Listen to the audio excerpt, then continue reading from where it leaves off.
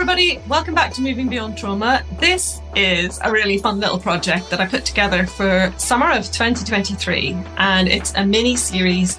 It's based on your questions and feedback and tiny topics that come up from my listeners and from my clients all the time. So I'm going to be covering 5 things, not necessarily in this order, haven't decided the order yet. It's going to be one on chill, which is about the polyvagal theory. Can you be switched on and off at the same time? Which was, several people asked that kind of question. And really the answer is chill. And the mini episode is on that. There's one on fun, because that comes up a lot. Why would we not have fun? One on love, because with that, like, without getting on a soapbox or anything, without love, what have we got? And then there's one on sleep, which is a major issue that affects so many people that I work with. Even though I'm no medical expert on sleep, I have put a lot of time and effort into learning as much as I possibly can and working with my people on how to help them get better sleep. And one on trust, which is often broken, whether or not you think that you've had a trauma or just a really rough time in life. Trust is often an issue and often comes up for me and for my clients, and it shows up again and again in my work. So I invite you to have a lot of fun, pop in and out of the mini series, and please keep sending in the questions and I'll keep answering them. This is the 4th episode in the mini series for summer 2023, and we're talking about sleep. Just before I begin this session on sleep, let me please make quite clear that I'm not an expert. I'm not a doctor. You have to hear that there are some, go and see your GP if you're concerned about anything that comes up in this episode. And please know that although I've shared lots of information from my training experience, and in the show notes, there's lots of information about where you might read more information. What I'm sharing with you now is simply from my practice, and I am not an expert. I'm going to take you through 3 main areas within sleep. I'm going to talk to you about how you can help your sleep and how come it's so important. And this is just going to be full of tips and tricks and ways to approach sleep that you may or may not have thought of. Okay. It's the single biggest issue that people bring to me that affects their well-being, their performance, their function, their ability to cope with life. Their literally tank gets refilled, and our tanks get refilled at night when we sleep. And we're designed that way. There's not much we can do about it. We're diurnal. We're awake in the day and we sleep at night. There are lots of reasons where people are disrupted in sleep because of their work, because of their life patterns. But I'm going to talk to you primarily, so firstly, about what it is, the reasons that you may be experiencing disrupted sleep. Some may be what you already know of and some what you don't. And then the 3 areas where you can really make a difference with your sleep. Okay, the first thing is, why might you be having trouble sleeping? There's just bazillions, from the menopause, health reasons, you work night shifts, you've had past trauma, you've got anxiety. All of this I would put under the bucket called stress, which is just like kind of helpful, unhelpful. You have some kind of stress, and your body and your mind, if you've heard my other episodes on polyvagal, your body and your mind are therefore in an activated zone. You're seeking safety via action. And this happens all day long. This is a natural response to our environment. And when you get into bed, the signals are all got busted as to that now is the time to quieten down and go to sleep. Okay, you've literally overridden your signals all day long so that you could be in action to create safety in whatever it is you're trying to get done. Be it meet the deadlines at work, be it dealing with your family, be it coping with a massive issue that's going on, be it past trauma, be it something you're planning for. The nervous system, as you'll have heard me say before, doesn't have lots of different operating systems. It has one operating system, and the thing runs for all of what we do. There's also, you could be not physically tired enough. Now, this is not meant to be a statement of the bleeding obvious. You do need to be physically tired by the time you need to go to bed. And sitting up on your phone, and I know you do it, so don't be like, this is your moment, right? Sitting up on your phone because you're not physically tired enough to go to sleep, or watching movies or waiting until you're tired is dumb, people. Don't do it. You need to do activities in the daytime. Where this is an issue and that you really get my heartfelt, or just like my heart goes out to you, is when you can't exercise physically for whatever reason. You're caring for young children, your lifestyle doesn't support this, you are injured, perhaps lifelong, or medical condition that stops that. So that's something I need to cover in a different episode. Around physical tiredness. So how can you create physical tiredness? And also listen to the recordings that I did with Anna Stevens, because there's a lot that you can do even if you've got physical limitations. Your body needs to be active in daylight hours, and you need to be outside. I'll give you the bottom line. And even if that's walking or wheelchair or pushing or sitting outside or static bike outside, it doesn't really matter what it is, but you've got to be outside and you've got to be active for some of that time. Okay. Not being mentally tired. Now, this is a really interesting one because we're responding to our lives at high speed all the time. So it is mentally tiring, but that's, I don't know, it's like chewing gum for your eyes. It's just kind of, it creates hard work, but you don't get any nutrition from it. I don't know if that's a good metaphor. But you need to be mentally tired. You need to have used your brain in the day. Now, whether that's, actual problem solving or reading a book or listening to a podcast. I know a good one I can recommend you. You need to do stuff that actually mentally tires you, not mentally stresses you, but mentally tires you. A good example of something is, and this is where the whole colouring in and mindfulness stuff is, colouring, doing mandalas, doing jigsaws are just brilliant exercises. Or if you don't like them, get a bit of Lego out.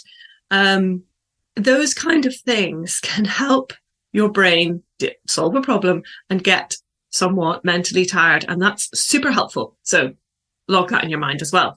Blue screens. Listen, nobody on earth now, I think, where if you don't know that a blue screen before bed is a problem for sleep, where have you been?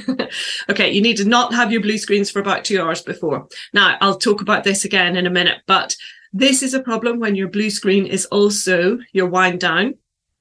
Your safety is, particularly if you've got something like PTSD or anxiety or difficulties in regulating, and you are, for whatever reason, and you're using your blue screen, like to have just a movie on in the background or something, or to read your Kindle or reading something on your phone. So blue screens are a massive issue for this because they're also part of your, if they're part of your regulating the way that you regulate yourself, the way that you relax. But where at all possible, you want to get that screen off 2 hours before bed. Tim Ferriss has a brilliant example where he has the bed phone. So you can have a phone that you then use only in your quiet space, your bedroom space, where it's not connected to emails, WhatsApp, internet. You can't suddenly go buying, searching for bamboo socks on Amazon is always my, kind of example for that sort of thing. That phone in the bedroom is for simply listening to podcasts, reading books, reading articles, some things that you've curated for you to read and or to explore at that time of day. So there are ways around it, and there's lots of great stuff in digital minimalism as well. If you want to explore that approach some more. Okay, quiet environment. Again, I'm not trying to teach you to suck eggs. You need a quiet and peaceful environment. It's not going to be the same for everyone. That may be for you a super messy room. So I'm not talking about tidying everything up and put it away, unless that is what is quiet and peaceful and supportive for you. But you need a quiet environment. For us, we don't have. We're lucky. We designed that. Bought the house with that in mind. We don't even have our clothes in our bedroom. The bedroom is simply got the bed and the bedside tables in it and some ornaments and things. There's nothing else. And I think that that's really supportive for me because my brain needs to not be even looking at my clothes for the next morning. they need to be in a different room. So I know everyone has that space, but even if you can think about dividing up your room so that you've got somewhere like a curtain you can draw or a throw you can chuck over things or whatever, just so there's not a lot of busyness going on right next to your bed. It needs to be quiet and peaceful. Your lighting needs to be subdued. And it needs to be comfortable. Now, that's obviously another statement of the bleeding obvious, which I don't mean to be. What I mean by that is you could need to probably work really hard at it, particularly if you've got physical or mental injuries that limit your ability to get comfortable. And you need the equipment in there beforehand. You need to curate that space so that it is ready for you. If you need your tissues, your water, your lighting, your whatever, electric sockets for charging things, I don't know, go on and on and on. But be really mindful about creating that beautiful, quiet environment that is designed for sleep. Okay. So what are we going to do then? The 3 areas. So this is the 3 areas around sleep. I'm going to break it down into falling asleep, staying asleep, and waking early. But the most important thing that I can tell you is that sleep is actually a 24/7 thing. Doing a 5-minute wind down before you go to bed is not it. Your good night's sleep starts the day before. And the day before that, and the day before that. So you need consistency, and you need to consistently plan and prepare and set up your life so that it builds towards good sleep. And this can make a really, really massive difference. Okay. The first thing. So in a day, you've got your busy day doing whatever you're doing is. Hopefully you're getting physically and mentally tired in some of the things that you're doing. The first important thing, create a stop time. Create a stop time. That is because you need to stop the active thinking, doing, emails, getting stuff done, and you need to start winding down. Especially in our 24/7 environment, especially for those of us like me, where you're running your own business or you've got a massive job, or there's lots and lots of reasons, lots and lots of genuine cases where your work will continue long after you should have stopped it. But this is a poo trap, people. You need to cut it out, and you need to actively start a wind down. So a wind down is active as well. So here's some tips. Clean down your day. So that's an old military expression. Cleaning down means literally getting everything stripped out and packed away, ready for your next day. So clean down your day. But I'm talking about your mind. So clean down your mind. What by that I mean is focus on the things that you've achieved. And when there's things that are left over for the next day, write lists or make memos. I'm a list person, but you capture those thoughts and ideas any way that works for you so that you can know that what was done in the day is done. So you call it, a great word for this is a ta-da list, and you've got your to-do list. None of it stays in your head overnight. It's living on those pieces of paper or wherever you put it, and it's not hanging out in your head. And that makes a massive difference. Okay. Particularly what you can add in here, and it's very, lots of evidence around this, is creating positivity and gratitude. So being thankful and grateful and acknowledging yourself for the great work that you've done in the day, even in a shitty day. If you got great stuff done or got nothing done, but you survived the day, you write that down. And if you are scraping the bottom of the barrel for good things to write about your day, you say literally things like, my heart beat, I breathed clean air, I drank water from my tap. Like, get grateful, people, is a massive, massive one for helping you build that quietness of peace of mind that you need for a good night's sleep. Okay.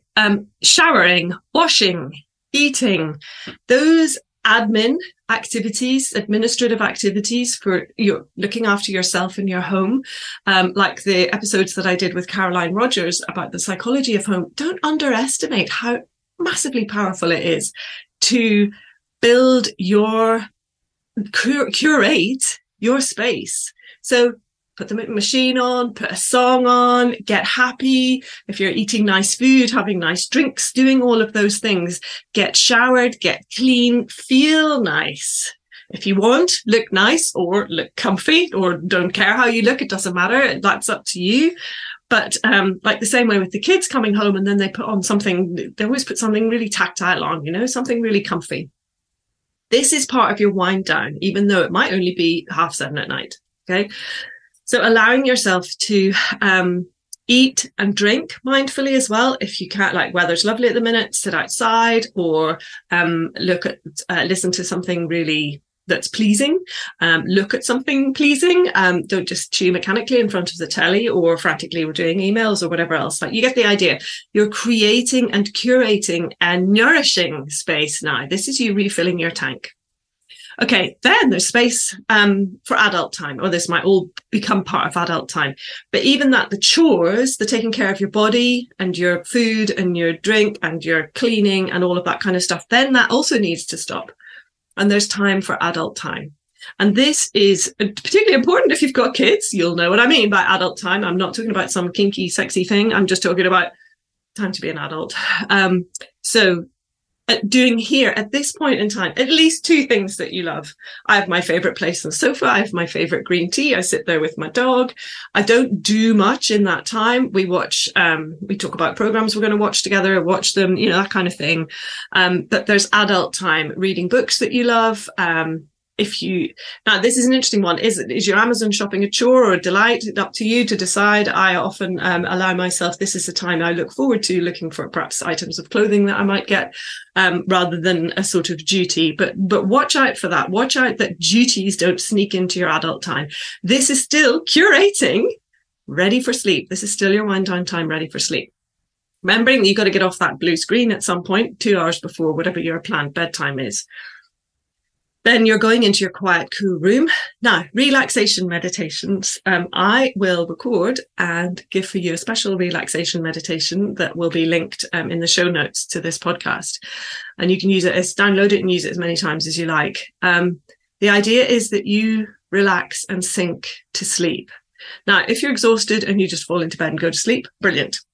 This particularly is for you if you have trouble falling asleep. You may have anticipatory anxiety about going to bed. I know I've definitely experienced that. You begin to get antsy because you know that dreaded quiet place awaits you. So this, again, it could be due to those many reasons that we talked about at the beginning: the stress, the old trauma response, the whatever, blue screens, not quiet enough, things not done, noise in your mind. It doesn't really matter, but just notice if that's happening. If you feeling a slight dread about going to bed, then get on top of it. Get your notebook, get yourself sorted out, get your mind cleaned down, do those things that help you feel ready to enter that quiet place. Okay. Going off to sleep, then is a sinking. Imagine you're sinking to sleep. If you struggle with this, there are other tips and techniques. I suggest you get in touch with me, because there's, that would be more curated as to what's going on with you, sort of, rather than generic advice. But sinking off to sleep and allowing the time for you to do this. Some people take longer. But if you're consistent in your preparation for bedtime, what you should be able to notice is that the length of time it takes you to drop off should be something between 20 and 40 minutes. The other thing to bear in mind, interesting fact about sleep, and I'll put the book that I got a lot of this from into the show notes, that you need to spend some time preparing for sleep. That is part of it. But actually, once you're sinking into sleep, that's also part of it as well. So your mind is beginning to unhook and go off to sleep. I've discovered, and I used like Apple Watch and various other things to help me discover this, is that I was asleep much longer, like before I thought I was, because I enter into a very vivid dreaming state, which does really feel like I'm awake. And part of that was a stress response due to past trauma, where I was literally my mind was still tracking through the things that were happening and should be happening and whatever. And I still have a part of me that will wake me up most nights with a sudden jolt a few minutes after I've gone to sleep. And it's told me the purpose of this part of me is to make sure that I haven't forgotten to give someone any medication. It's been years now since we've had to have medication. That's basically a trauma response that stays with me. And I've made my peace with it. I presume at one point it'll move on and leave me in peace, literally. The point about sharing this with you is that you are more asleep than you think. So chill about it and go off to sleep. Okay, again, message me if you've consistent problems in this area, because I tend to put together a more tailored plan for people. Okay, nighttime waking. This is a real interesting one, and it's a really common problem. You have sleep cycles of around 90 minutes. So that breaks, it all is, I'm not good at maths, so it's either 45 minutes or 90 minutes or 3 hours. So if you work from that, you can quickly see that an 8 hours that you would read about in the Daily Mail or whatever is total nonsense. That doesn't fit into that sleep cycle. So you can plan the amount of sleep by when you're going to wake up after a 45-minute or a 90-minute. 45-minute, you tend to come to sort of near the surface and then go over to sleep. And then your 90-minute is a sort of more bigger break in between sleep cycles. If you wake up in the night and you start to notice, the first thing is start to notice your pattern. Was it after 45 minutes, after 90 minutes? How many of those cycles have you had before you wake? What is it that wakes you? Pain, anxiety, thoughts, needing the toilet, all of those things. Learn your own pattern.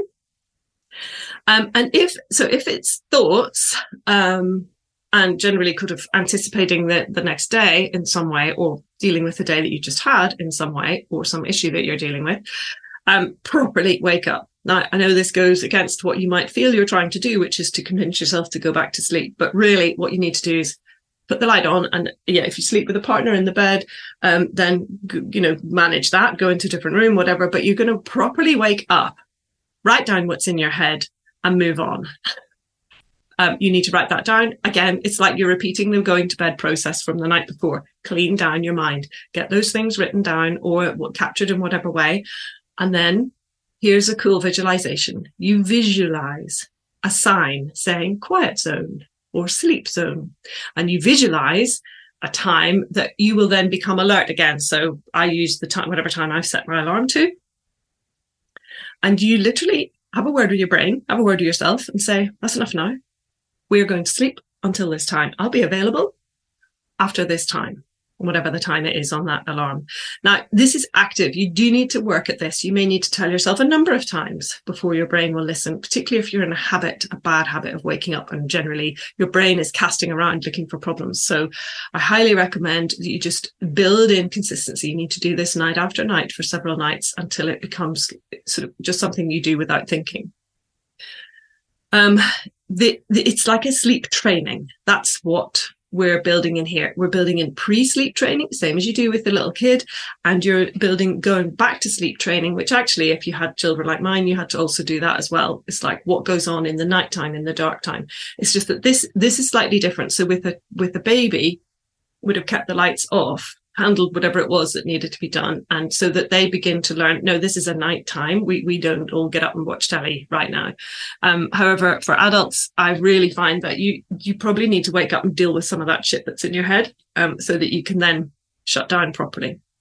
Okay, into the early morning, and this is waking early. This is another one for my stressy people. If you're waking early, is it to do, again, check, what is it that woke you? Pain, hungry, thirsty, need a wee, all of those things. Because there's also stuff that you can then build in during the daytime and your next day to guard off against that. I'm not teaching you to suck eggs, but as I'm saying it over and over again, you need to work hard through each daytime so that the night works out, and then each daytime again, and you keep tweaking and adjusting. How late did you have your coffee? How late did you eat? What, blah, blah, blah, all that stuff. Okay. If you're waking up early in the morning, do not grab your phone. This is like your child waking up and you immediately put the telly on for them. I'm not talking about if you put the telly on after a while. I'm talking about if you just immediately flick the telly on. Nobody in their right mind would do that. Of course, baby's going to be awake then. It's going to be watching telly. And your mind is the same with a blue screen. We get addicted, literally addicted, because it's so easy. It's like chewing gum for your eyes. So don't put your blue screen on. If you are reading, or carrying out some calm activity, that's good. And you can absolutely still be resting your body and nurturing and refilling your tank without adding any stress, but just keep it off the blue screens. And what I beg of you is do not don't waste this time. This time, you're coming up out of sleep. Your brain is in a meditative state. It's in the type of meditative state that you can only achieve after about 20 to 30 minutes of deep meditation. That's how easy it is for you to do your meditation and mindfulness activities as soon as you wake up. So all you early riser people, you could turn that into some kind of meditation activity or mindfulness activity. It's also a brilliant time of day to do activities like walking and running if you're able to do those kind of things, or your sport or exercise in the home. Also brilliant. You can journal your day ahead and plan out your day. So the reverse of when you clean down your mind the night before, you pick up those pieces of paper and you start to prepare your activities. It's just that, again, if you're using a screen for that, just watch out that you don't then get sucked into, oh, there's 85 WhatsApp messages and something happened, blah, blah, blah, here, there and everywhere. Okay. I have a personal, I don't watch the news at any point and don't read the news. And I would not be I don't recommend to people that you tap into the worldwide consciousness, if you like, of the news, either last thing before bed or first thing in the morning. It's not wise. It's your brain. It's exhausting to be tapped into so much else. You need to carefully curate that time and space for refilling your tank. Okay. So in summary, preparing for sleep, it's a 24/7 activity. What you do through the daytime affects what is going to happen in the nighttime. And you need to be consistent. You need to probably put these new things in place, testing and adjusting, getting to know yourself for at least 20 days before you could decide whether it works or doesn't work.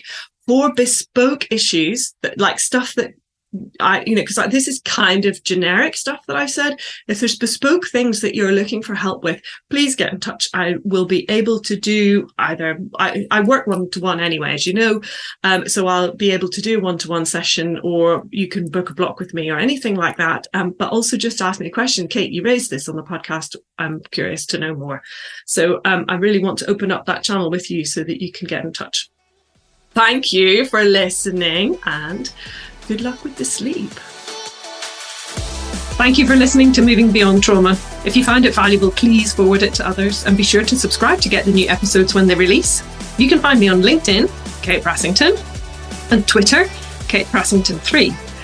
And you'll find links and references to what we've covered in the show notes.